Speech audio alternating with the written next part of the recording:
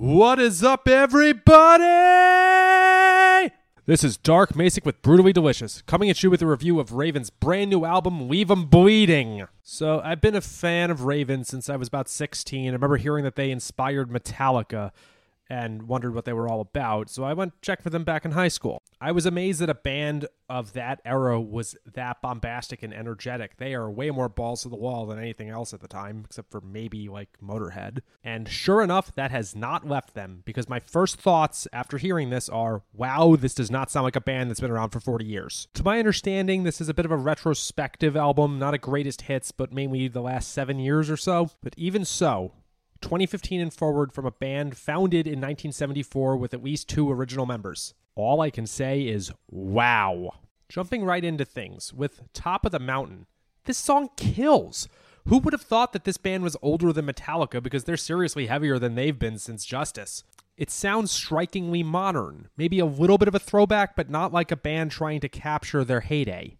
The song Metal City, this does not sound dated at all. The song The Power, this could absolutely be on an Overkill album. It's just so heavy for this style of music. It has so much energy. And to think that these guys are like in their 60s, what the hell? You can really tell that they try to stay modern. Personally, I have witnessed on Craig Cicero, the guitar player for Forbidden, his Facebook page, John Gallagher of Raven comments on things all the time.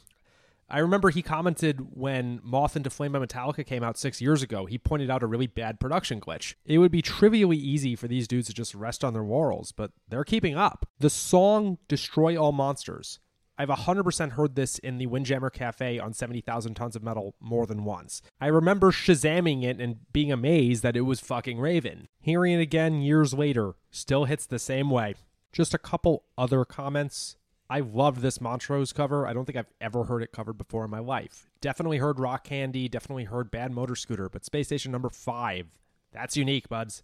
I was slightly hoping, given the Montrose and Thin Lizzy covers, that Rock This Town was them doing that Brian Setzer song. Sorry guys, that would have been fucking funny. So while this is not an original album, I believe it's done a great job of showing Raven still fucking brings it and they have bigger balls than we do.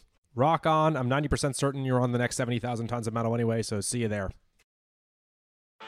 Bowie, Dylan, Marley. You've heard the names and maybe you've heard their songs, but what about the stories behind the records that made titans of music like these so universally loved and important? Join me, Josh Adam Myers, host of The 500, as each week I go through a different album from Rolling Stone magazine's 500 Greatest Albums list from 2012 with an incredible lineup of comedians, actors, and musicians talking about how the music has impacted their lives.